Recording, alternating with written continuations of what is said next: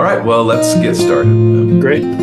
So thanks for joining us, Pastors Positive Mental Health Institute. As you can see, another fantastic guest, and I can say fantastic because he is fantastic, Dr. Chris Adams from Biola University, and I know that you had school within Biola, I think, and so I'll let you tell us about that in just a moment. But if you find this beneficial, please like and share it. You can check some things out at ppmhi.org, and I'll have areas for you to make comments and contact information also in the comment section. So I can't wait for you guys to hear from Dr. Chris Adams. So Chris, if you just take a moment to kind of introduce yourself, years of ministry, your official title, all the Sure. stuff that you do, and we'll just sit back and be blessed by what you have to share. Sure. Well, thank you. Thank you for your kind introduction and the opportunity to be with you and your listeners. I super excited when I first got your email just to see the title of what you're doing. So the Institute for Pastors Positive Mental Health is kind of speaking my language. So you had me right then and there at the title. I think we're very like-minded and similar hearts as I've gotten to know you. So it's really a privilege to be with you. I grew up as a pastor's kid, of a pastor's kid. So I'm third generation. And my grandfather was a pastor of mostly what I like to call small clergy killing kinds of congregations, at least for 2/3 of his ministry career anyway. And one of my heroes in ministry for sure. And he unfortunately died young of a heart attack. And I'm convinced that a lot of that had to do with ministry stress. People weren't researching this, and talking about the physiology of stress and the impact of that on clergy's physical health and mental health and all that stuff back in those days. But my dad's been in music ministry all of my life. And because of his various roles that he took on in different capacities, I found myself in lots and lots of pastors' homes across a real wide range of denominational traditions, really throughout my childhood, adolescence, into college years and beyond. And that was a wonderful exposure to all the amazing people that are out there, being obedient to God's call in their lives and shepherding God's people and all that means, the joys of that and the stresses of that. And so saw a lot of great examples of different ministry approaches and also heard a lot of common pain, I think, growing up from pastors and spouses and pastors' kids. And in retrospect, I think maybe the Lord was shaping something in me that would later become a part of the work that I do, that I know you do as well, on a daily basis as we journey with leaders and try to be an encouragement. And then I have a number of years in pastoral ministry myself as an associate pastor at a large church and then in university chaplaincy for almost a decade. And through the course of that time, became more and more interested in clergy health kinds of things, and ended up studying at Fuller Seminary with a couple of mentors who had really been pioneers in studying the mental health of clergy. Dr. Archibald Hart, the late Dr. Hart, sort of primary among those, and ended up becoming a psychologist specializing in working with clergy and missionaries and their families, both on the research side and then also on how do we actually practically help people through counseling, coaching, leadership development, formation, all those kinds of things. So I've been at Biola for a year and a half now, and I am in Rosemead Graduate School of Psychology, which is one of the premier integration programs in the U.S., Christian psychology programs. And it's been a great fit because Rosemead has a long history of supporting pastors and missionaries through research and clinical work, and just enormous support from the university for the Flourishing in Ministry project, which I know we'll talk a little bit more about, that's ongoing. And yeah, it's a real joy. So I've got a great team here, great group of doctoral students all doing research around these kinds of things. And it's a lot of fun. Awesome. Well, it's good to have fun. So you spent some years in pastoral ministry. So I'd just like to explore that a little bit. One of the things we find in the work that you've done, the work that I've done, is there's kind of this commonality about how people go into ministry and how that actually fuels what they do. And sometimes they have to draw from that because, again, pastors most of the time see it as a sacred call from God and sacred You work, bet.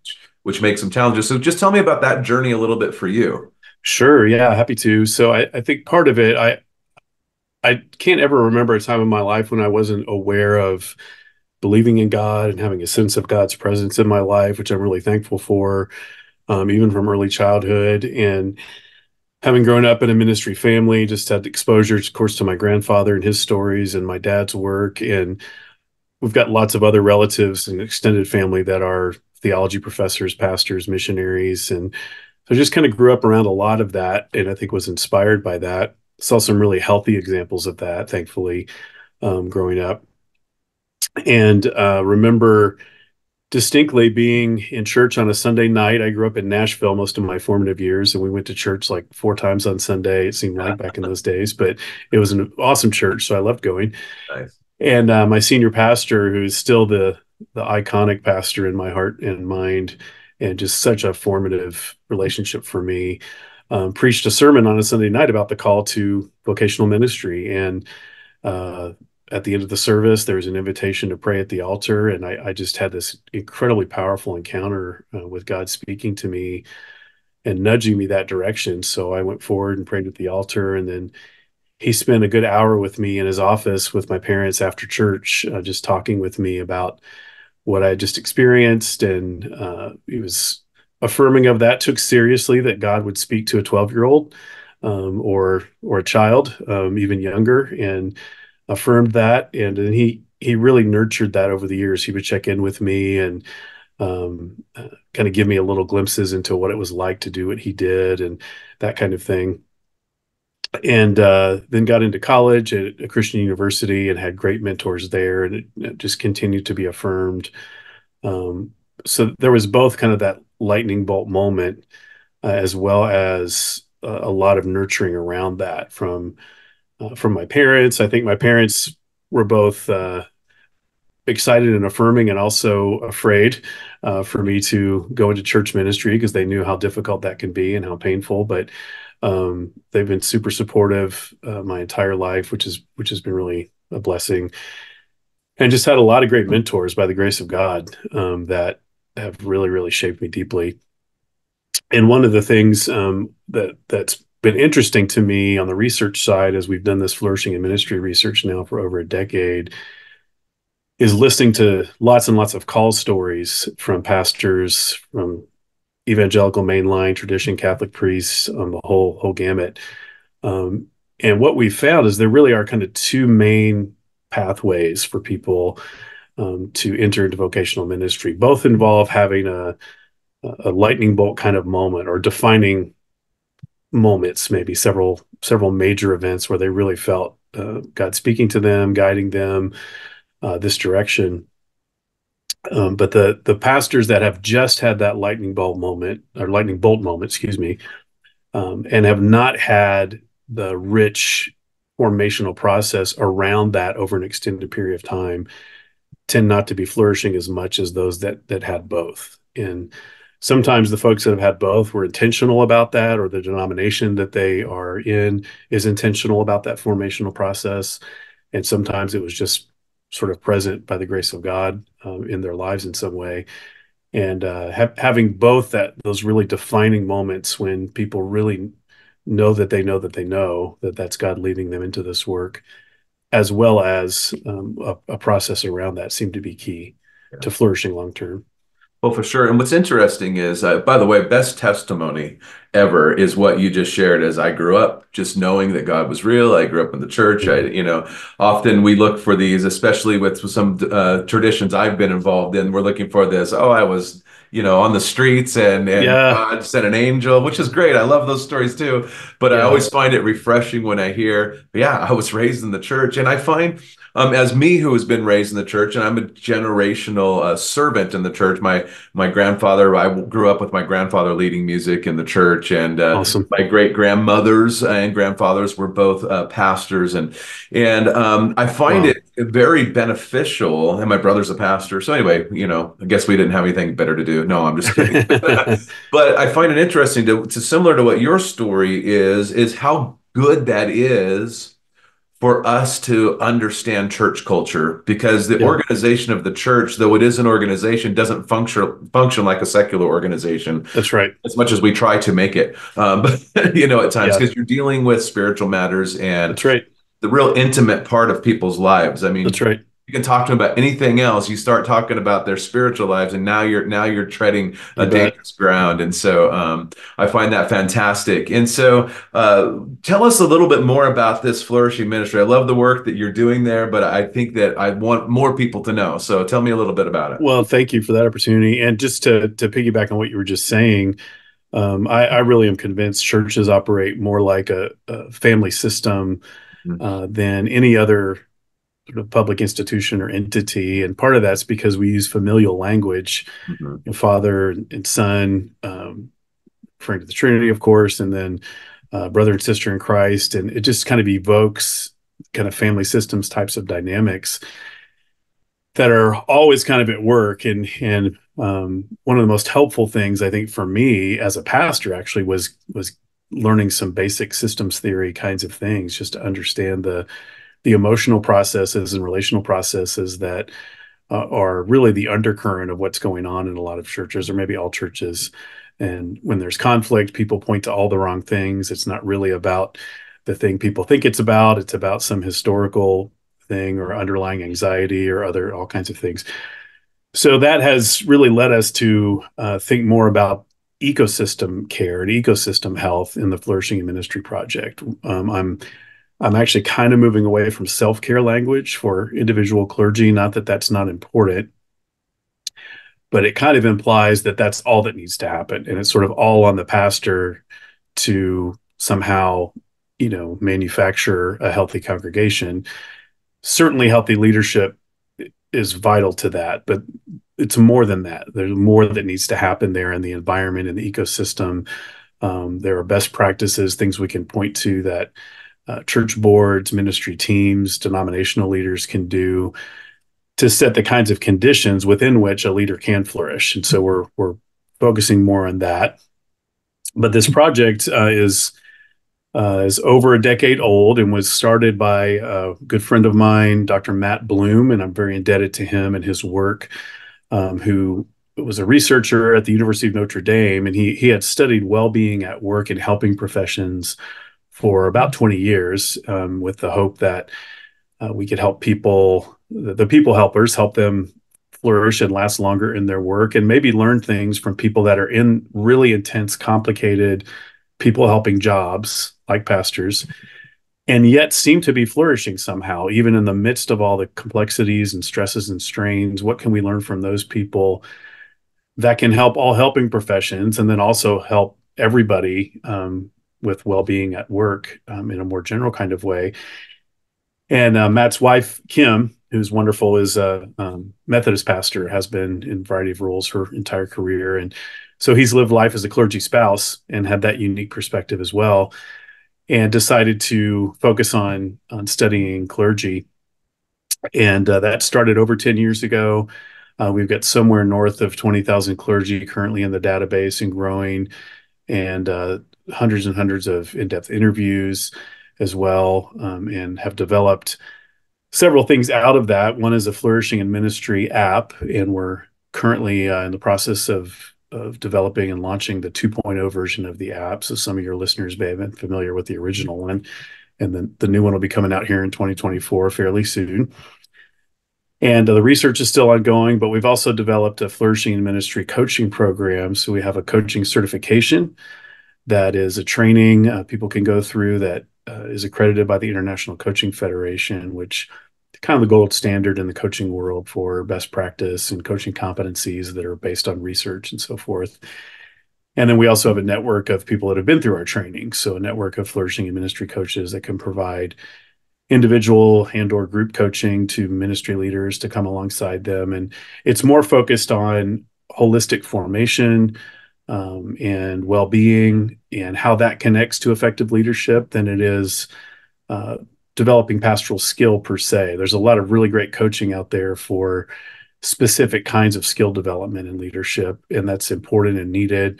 We're more focusing on well-being and formation in a holistic way. And that sometimes gets neglected in the busyness of ministry, or often gets neglected, even in seminary training.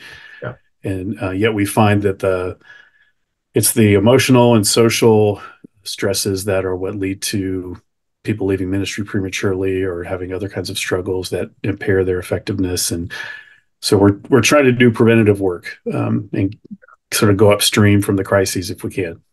Yeah, that's really, one of the things that I try to do is, people ask me, yeah, I was approached by an insurance company, a Christian insurance company, and we started talking, and though I'd love to partner with them, they're looking at crisis management, like the pastor's completely burnt out, Right. and I said, really my work is, after they start getting to health, then we can start putting in some preventative measures.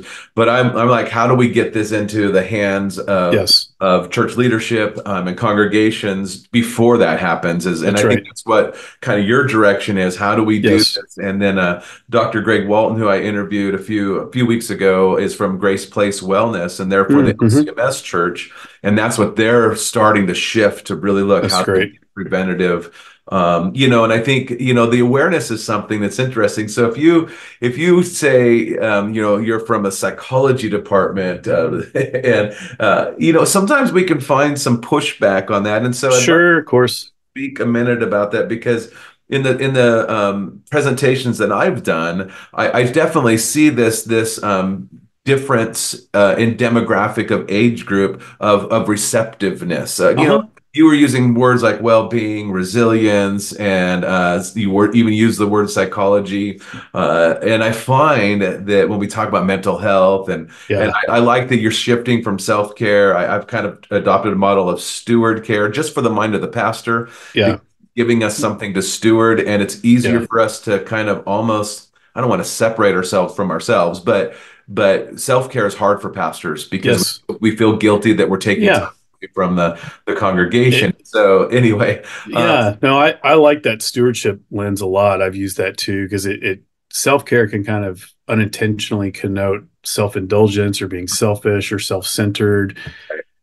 And we're not talking about that. What we are talking about is stewardship of the greatest tool God's given people for ministry, which is them, themselves, and how do we steward that? So taking care of yourself is actually doing something for the sake of the right. work, the mission, and the kingdom work that God's called you to. So anyway, but just preaching to the choir, but love No, no, but love that's that good love because that shift, because I yeah. think it's a really helpful one. Well, we're supposed to, Ephesians 4, build one another up in love. Yeah, And man. I think that, that includes, leadership saying, hey, pastor, are you, I golf with a pastor during the summer, and he's 77 or whatever, and still I love that. pastoring, and, Oh, I and, love uh, that. and and he's like, man, I got to do this more. And we're in his hometown, and I said, well, why don't you just go in the mornings or something? Don't go to the office till like 10 or 11. He goes, well, I want to be available. And it's a small church. I'm like, is your cell phone on?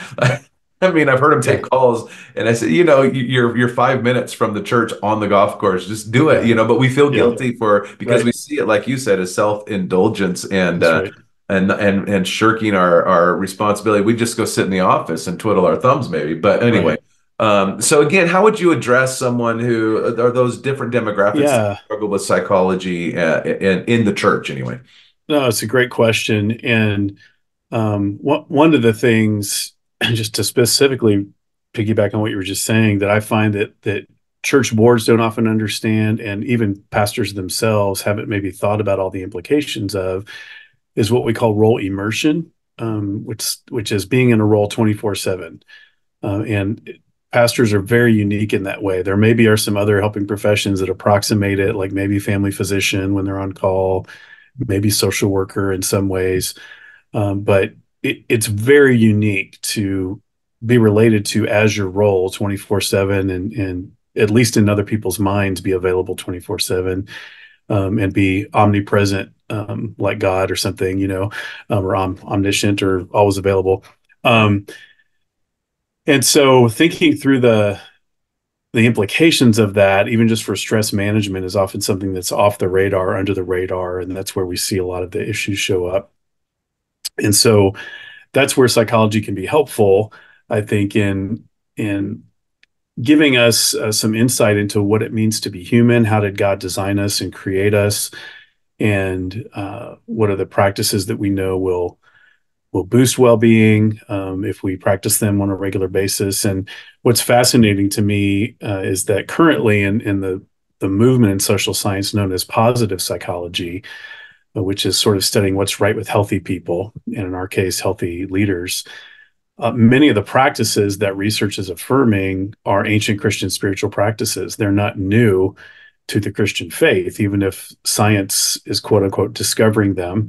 They're not really new practices. So, for example, things like silence, solitude, gratitude practices, there are many, many things that have been a part of the Christian faith for centuries that are help human beings flourish, as it turns out. And so when we look at that conversation between faith and psychology, I think one of the things that I always like to say, first of all, my pastoral identity is more important to me than my psychologist identity. And so I really want to start from a pastoral place, what's going to be edifying to the church for the sake of the world, for the sake of God's mission in the world. And there's a lot to be skeptical of in psychology. So I think the people that push back on it actually have a really valid point, and we don't want to take any given psychological theory wholesale without thinking about it critically. Where does it resonate with biblical principles and Christian theology, and where does it not? And not adopt psychology as our primary worldview or system of meaning making, but do what is called theology directed integration, which is where we're starting with scripture and theology and church history, and we're rounding out our understanding of some things with psychology and social science, but not letting psychology become the religion, if you will. Mhm. And that takes a nuanced, in some ways, complex conversation, but it's a very fruitful one in my experience. Yeah. I kind of look at it as, the physicians. There are good physicians and bad physicians. There's some Yeah, that promote certain practices that maybe isn't the most beneficial, but yet if you got a broken leg, you're going to the doctor, yeah, and yeah. so I Well, think it's kind of important. well, and the other piece with that, and this is what I talk a lot with graduate students about, is if you look at integration of psychology and theology is in some ways maybe not even the right word, because that assumes you're integrating two totally separate things. But if you look at a lot of psychological theories, they have a lot of implicit Judeo-Christian ethics and ideas and principles in them. And many of the great theorists actually had faith background of some kind, and some were even pastors' kids. And then on the biblical side, there is implicit psychology in scripture in different places. And so we're really recapturing something that maybe was already integrated Right. uh, centuries ago, Sure. and thinking about it in more contemporary terms in some ways. Um, but yeah, so to those who would push back, I say point well taken. Yeah. Um, but let's think about how we observe Jesus interact with people. There's an awful lot in Pauline epistles that could be considered a biblical psychology in some ways. So there's a lot for us to think about there. Yeah, and because you mentioned isolation is such a big challenge for pastors, Yeah, usually caused by hurts or maybe yeah, a skewed view of the call. But especially those who have been, in it for a long time and they've been dealing with congregations, like you talked about, congregation or killers, clergy killers, and yeah, congregations that, I think that the pushback I get often is, well, Jesus is supposed to be enough. And I said, yeah, but Jesus gave you a family of believers right, that you can see Jesus in. And right. so we don't want to That's right. discount that he's using people, because that's how he does things That's right. to build one another up. And the challenge that a lot of pastors have, as you talk about the pastoral identity 24/7, is another thing that we struggle with is the ambiguous job expectations. Yeah, And nobody realized those expectations are there until you fail to meet those that's expectations. right. and then they realize it's an expectation. Then I find people struggle with the fact that it's an expectation, and if they would pause and really think about it, they would realize it's an unfair expectation. Right. And so, because you'd never say in the job description, this is what I expect you to do. Right. And when you don't do it, they're like, oh, you're not doing Yeah. it. So You poor. didn't do it like the last pastor did it. Yeah. Right, right. Yeah. No, exactly. Or yeah, there's just a lot of I have a friend that says calls it territorial boundaries that you don't know until Yeah. you're stepping in them, right? And then you're That's like, oh. right. That's exactly right. I think Yeah. sometimes the church member doesn't know that they're there either until Right. I somebody agree. messes in it. Yeah. So what are some of the challenges in all your research and your experience that you see facing pastors? Just maybe more currently than Yeah.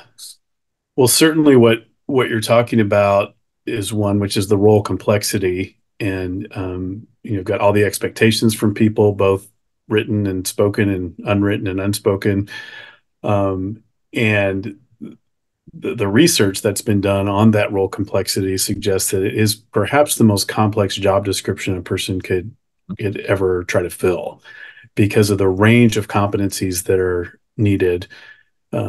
Be nice to be an expert in so many different areas, and then what are called the switching costs, which is switching rapidly between those in any given day.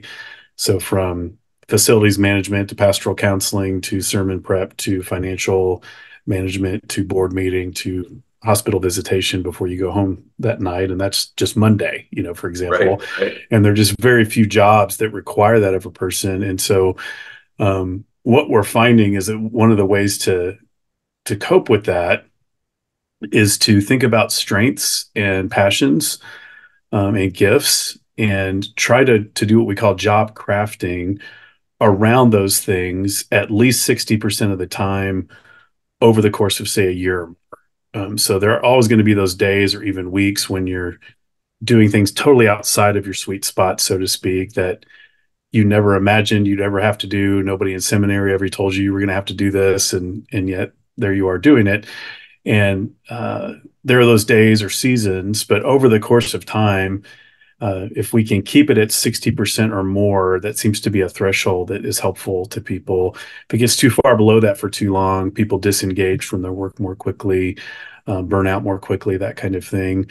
We're also finding that ending on a high note is really helpful. So going back to one of the things that brings you the most joy in ministry for at least 15 to 20 minutes at the end of the workday, even if that's at 10 o'clock at night or whenever it is, can be really helpful as a daily practice. There's a positive accumulation to those daily practices when we're consistent with small steps. That really makes a big difference in the long term toward preventing burnout and promoting flourishing. To just stay in touch with the joy, even after the day when it was really difficult or that was not joy filled. Ending the day with joy is a really helpful practice we're finding.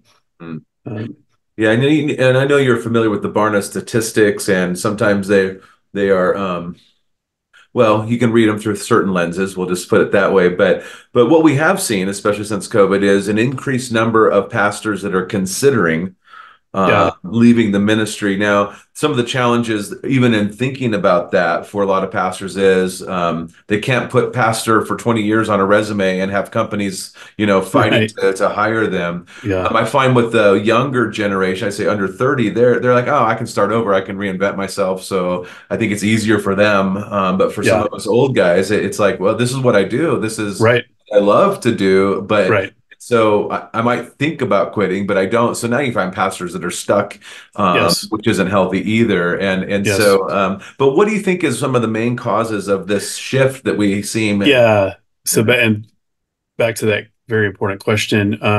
So I think beyond the role complexity, the conflict in church Mm, nowadays is, at least in my lifetime in the United States, is beyond anything that I think I've ever seen. It's always been there, of course, but it just seems like during and after COVID, it's been ratcheted up exponentially. And what our research tells us is it's being treated with contempt by people. That is the most difficult when things are so polarized politically in North America right now.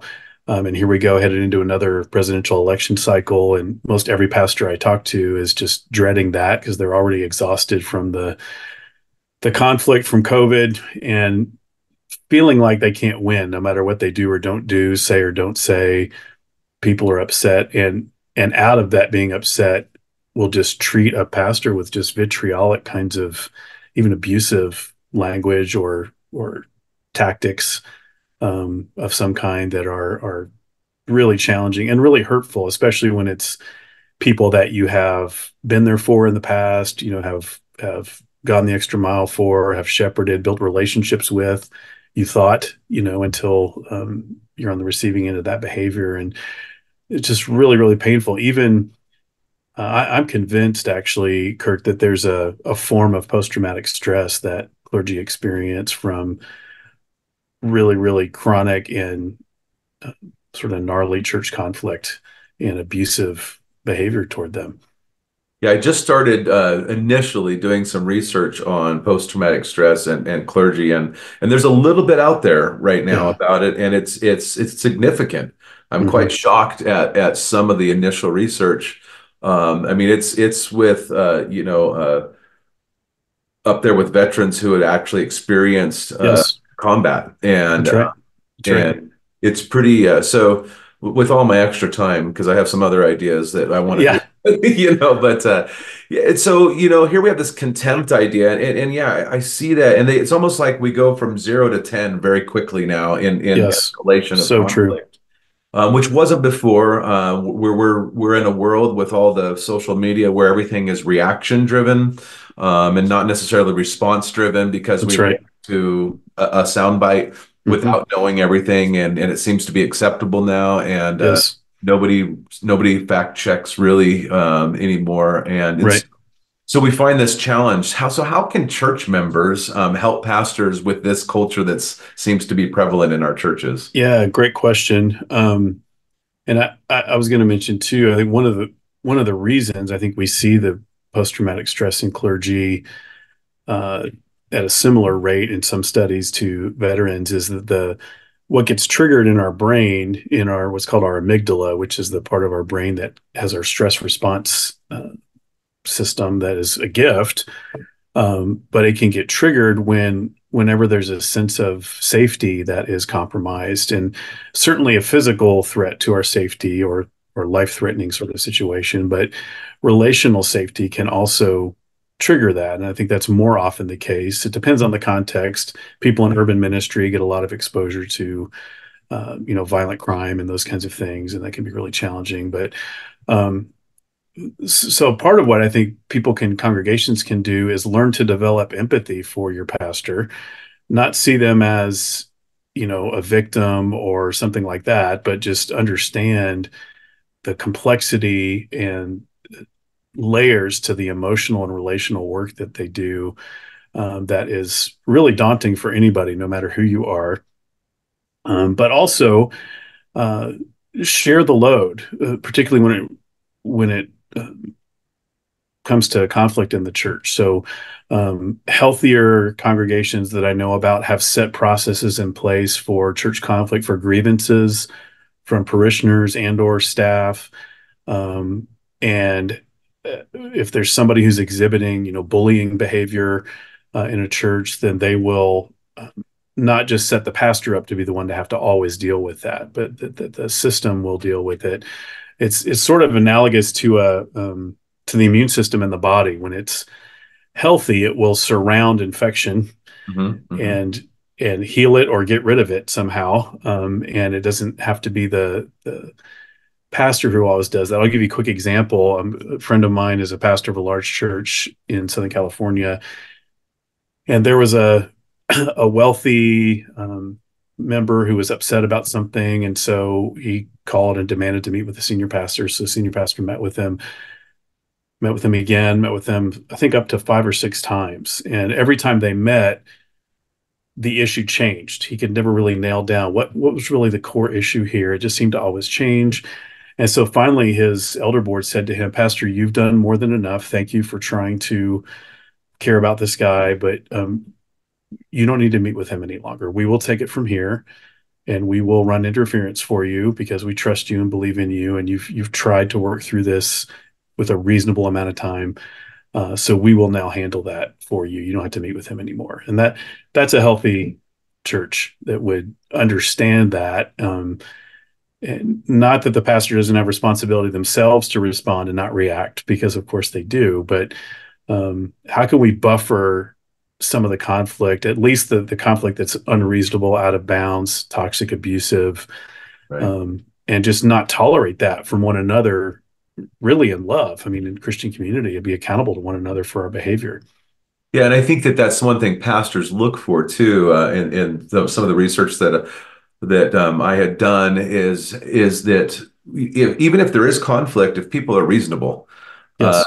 that's helpful because, I mean, we live in conflict, and it's interesting using the body metaphor.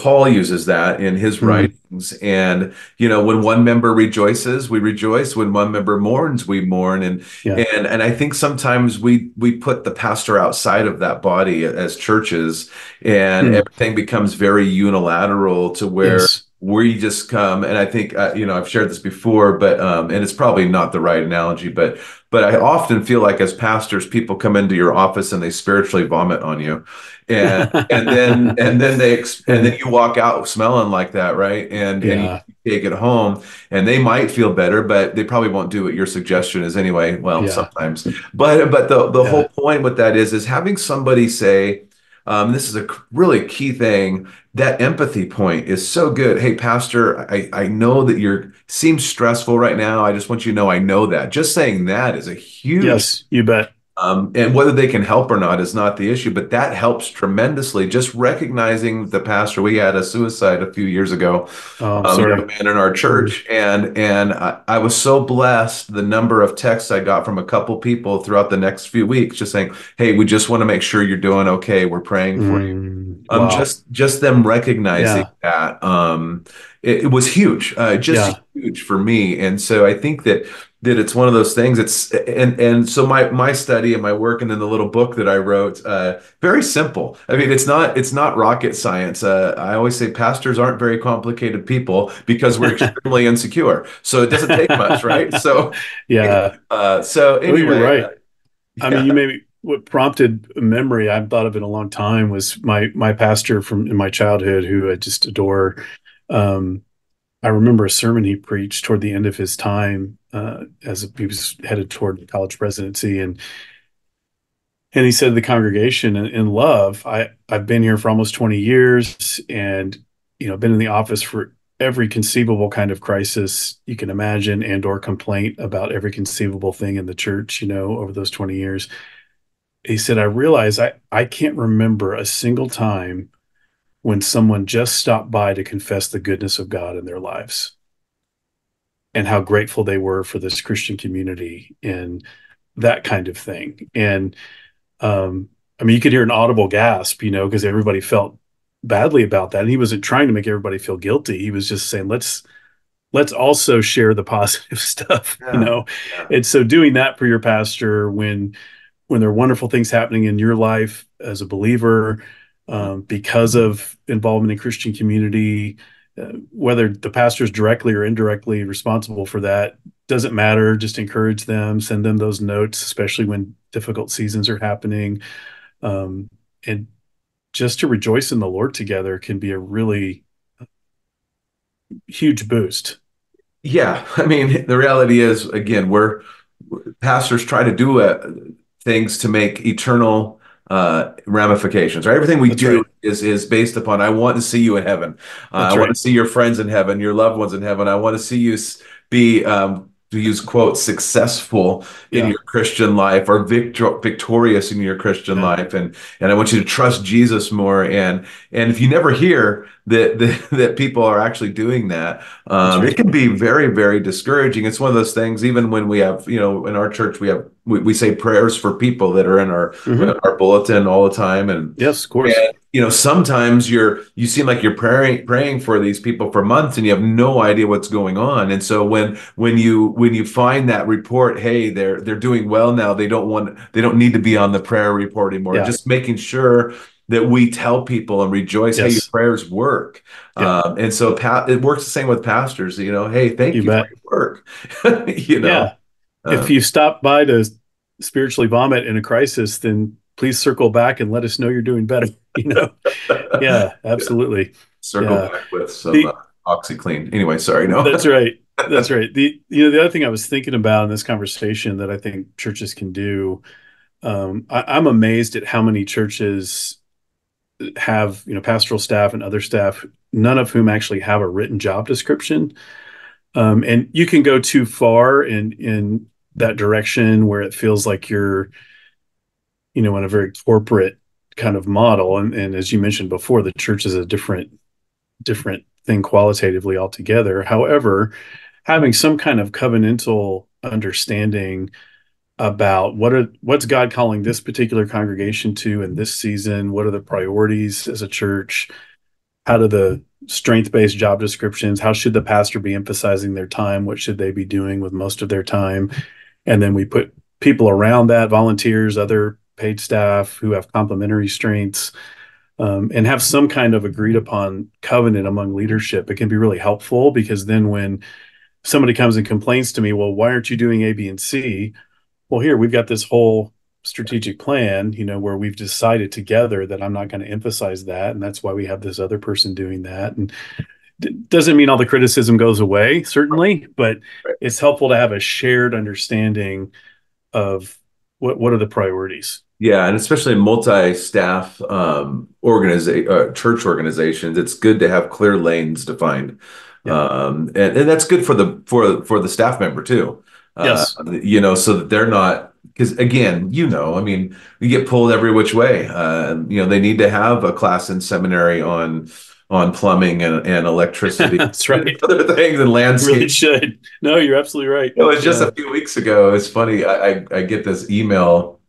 I guess it was Sunday morning. It was either late Saturday night or Sunday morning, saying, "Hey, just so you know, it was really cold in the sanctuary, and it was like 20 degrees outside." And so I'm like, "Okay," and we have a properties committee, but I'm the one that Sure. gets Of course. and it was funny because I'm like, "Okay, Lord, I don't know," but I walk in and the batteries just need to be changed on the Yeah. thermostat. And I'm like, so I look like a hero. It was wonderful. And I Right, hadn't right. been Yeah. preached yet. So it was good. So Man, if everything were that easy to yeah, to yeah, I was like, address, oh, right? thank you, But Lord. It's like whenever something happened on the soundboard when I was doing music ministry for years and the sound guy would call me back, I'm like, okay, I know maybe a little more than the sound yep, guy, but not. And yep. so, oh, it's just this button. Great. One, you know what that makes me think of, Kirk, is in the research I've been a part of now, stumbled across an occupational stress theory. So there are psychologists, social scientists who just study job stress kind of in general, across lots of different kinds of jobs. And one of the theories that I came across is called demand control theory, which basically says this: if you have certain kinds of high demands in certain kinds of ways in a job, all of which map onto pastoral ministry, I think, really well. So long hours, lots of different areas of expertise. You're switching rapidly in between, like we talked about, um, all kinds of hidden expectations, and just kind of goes down the list. And then you have low control in certain kinds of ways, also many of which map well onto pastoral ministry. It's a recipe for certain kinds of stress-related physical health issues and burnout and depression. And I think it's just funny to me how sometimes people have this perception that pastors control everything. Yeah. That you have this pastoral Harry Potter wand, and you can control everything from the weather to, I don't know, you name it. Yeah. And so the demands are high, but actually what you can actually control is actually pretty low, Really low. Yeah. really. Yeah. And it's in some ways, unless we kind of address both sides of that to some extent, with boundaries on the demand side and maybe with theological perspective and some other things on the control side, it's a recipe for a really tough job. Yeah. And one thing that I think that is important for pastors to know, I've learned what I think is the art of saying, I don't know, it's not my skill set. And being okay with that. Yeah. You're going to have to, somebody else has to step up because I don't know how to fix this. Now, if I can, Yeah. I'm going to fix it. But I know I've become keenly aware of my limitations with certain things. Yes. I'm not real Yeah. handy with a hammer. Yeah. So, I can hit things, but it's not always going to be what you want And hit. So, and that's really a key thing. cultivating that self-acceptance that you're describing there, where I've sort of come to terms with, here's what I'm really gifted in and strong in, here's what I'm not very good at, and I've taken some proactive steps to make sure that out of my less developed areas, no harm is done, or it doesn't undermine the mission of our congregational life together, that sort of thing. Do you mind if I share a quick story about that comes to mind? So when I was in seminary, I was brand new on a pastoral staff, and like in my first month or something, so really, really green, if you will, in the role, and had an incredible mentor who's still a dear friend of mine, married my wife and I, and he'd been at this church for about 20 years as the executive pastor. And it was a Sunday morning. We just had this phenomenal worship service, amazing time, that you just pray for, kind of beyond your hopes, for a time like that. And we're kind of basking in the joy of that after the service is over, standing in front of the sanctuary talking. And this lady from the church came up, and she was one of the older adults there who came with the building, as they say. She'd been there forever, as long as anybody could remember. And she came up and just started to lay into him and just, really be hypercritical. And I felt myself getting angry. And I think my face probably even got flushed. And I was ready to like tangle with this lady. Like, you want to fight? Let's dance, kind of a thing. And I look over at my mentor, and he's totally unanxious, calm. He just let her go. And at some point he said, is that all? And there was more. So she kind of went a little bit longer and spilled some of that. And he said to her, I want to thank you for your obvious care for this church. You're as passionate as you are. It's obvious to me you care deeply. And I want you to know we have that in common. I love this place. I've given the best years of my life to this community. So we both love this place. And you're absolutely right. I'm not good at A, B, and C. I wish I was too.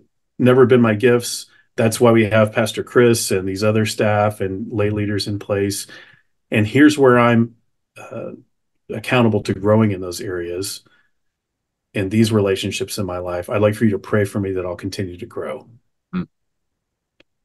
And she didn't know what to do with that. Totally disarmed her. Yeah. And then at some point in the conversation, he said, and I also need to say, some of what you have shared, I don't think is mine to own. And I need to ask that you never speak to me that way again, because it was disrespectful and hurtful. But I'd like to help you understand why you are speaking to me that way. And it ended up in a pastoral counseling kind of conversation, and I think a referral to counseling and medication in that particular situation, as I recall, which was an appropriate thing. Masterfully handled. Then we went to lunch, and I'm like still ticked for like the next hour and a half, and Sure. he was free. Yeah. Because he had done his own work over the years in spiritual direction and his own therapy, and he knew himself well and had come to accept himself. And it took a lot of the power out of the criticism when he could say, we've already thought all that through. Right. Well, and what's nice about what you share about that, because I don't want any pastors who listen to this to go, well, that's how I have to be. He didn't do that. He didn't get there overnight. Right. It took some time to get there because, like I said, it's exactly right. It's a process. Yeah, I have this pastor friend that says, again, that pastors are the most insecure people. And so when people come at you like that, inwardly, you're like, I totally agree with you. I already feel bad about this. And so now you're just making it feel worse. And and being able to recognize like this man did that, yeah, you're right. I've known that for a while, and I've learned that I'm okay with that, and I don't have to be everything. So that's great. So what kind of wrapping things up here? I mean, I think you've given us so much valuable stuff, and we could probably talk stories for a long time. Absolutely. Right? But in your experience, both, in the ministry, but also especially as your expertise, because I find you to be, and I don't know if anybody else, but when I was doing my research, 4 or 5 years ago for my dissertation, your name and Dr. Ray Jean Preshrell Bell from Duke Clergy Health Initiative seem to find their way a lot in articles and mentions. And so I kind of look at so if anybody doesn't know Dr. Chris Adams, I consider him one of the leaders in our nation in pastor mental health and care. So anyway, I'm not trying to blow smoke up anything. I just, to it's one of those things that I want in the preface to this question. We're not asking somebody who doesn't know a whole lot. We're asking somebody who actually studied this and lived it, which I think is very valuable. Mhm. What are some tips that you might have? And you kind of mentioned one earlier, doing the thing that gives you joy at the end of the day. Yeah. What are some tips to help pastors with their positive mental health? Yeah, great. So I think the thing that we're finding in sort of the face of a lot of the contemptuous, what one author calls presumptive criticism, which is, I know better than you do, Pastor, how to do your job, and I'm going to feel enormous freedom to tell you that and everybody else for some reason. Um, what what we believe to be true from the research is that cultivating self-awareness and kind of emotional self-regulation kinds of competencies, very similar, if not identical, to the concept of emotional intelligence, if your readers are familiar with that. So Yeah, we've talked for decades about IQ, but there's now conversation about what's called EQ, yeah, yeah. which really is based on growing self-awareness. That I'm aware of what I'm doing, thinking, and feeling, and what impact that is having on me and other people. If any of your listeners have ever seen a Christian leader with very little self-awareness and yet in a position of power in a faith community, that tends to not go very well over time. So cultivating that self-awareness, and then out of that, being able to reflect on what am I carrying, what's getting activated in me, and why, and let me then respond instead of react with self-control, which of course is a fruit of the Spirit we're created for. And we can all grow. We all maybe start in a different point in that based on genetics and our family of origin formation and lots of things. But we can all grow and be intentional about cultivating that self-awareness is a really significant thing. The other one I might say is, we mentioned this at the very beginning, it is important to play and have fun. It's important to have what a friend of mine calls holy detachment. And I love that phrase. She's a I like spiritual that. director. Yeah. And what we found is that a minimum of 20 minutes a week doing something that meets these three criteria is can be really a helpful practice that you enjoy doing just for the sheer enjoyment of the activity. It's playful. You have some skill in doing it, and it can be developing skill, but something that you've got some mastery over, and that takes your full concentration to do it. And that's the big one, because what is so often the case for many of us, I would include myself in this, is we can be practicing Sabbath or taking our time off, but we're still working in our head. Yeah. The sermon's always percolating Mhm. back there. I'm preaching next week at a chapel here, and I realized last night as I'm watching TV and taking downtime, quote unquote, I was actually doing sermon prep, in the back of my mind. And so to do something that takes your full attention means we take a mental break as well as a physical break from ministry work. And what we know from the research on occupational health is that when we do take a break like that, we come back to the same work with exponentially higher creativity, productivity, efficiency than if we hadn't detached. Yeah. And so it actually is doing something for the effectiveness of that sermon and all the other responsibilities pastors have to take a break and allow ourselves to be renewed in some way. So having a hobby, play, a restorative niche is what some authors call that, is a really, really important practice. Well, that's good. Self-control. Yes, it's a fruit of the spirit. It's also one of the components of positive mental health, how Yeah, one regulates their emotions. And so it's always fun when science actually supports what the Bible has already told that's us. right. That's exactly right. Right. Almost as if God created us and You knows see. how we work. Hmm. Yeah, Well, Chris, thank you so much. I just appreciate your time. Just beneficial stuff. If you haven't checked out Flourishing in Ministry, please do so. It's just flourishinginministry.org. Is that correct? that's correct. Yep. Yeah, please check out our downloadable resources and Yep. all kinds of things there. And if you haven't downloaded the app, do so. It's great. I'm looking forward to the 2.0 version. It's always better, right? That's right. That's right. Anyway, so again, if you find this beneficial, please like and share and subscribe. Also, contact information will be in the comments, also the website to Flourishing in Ministry, so you can check it out for yourself. But again, together we can build one another up in love and help the church flourish. Thanks, Chris. Amen. Thank you.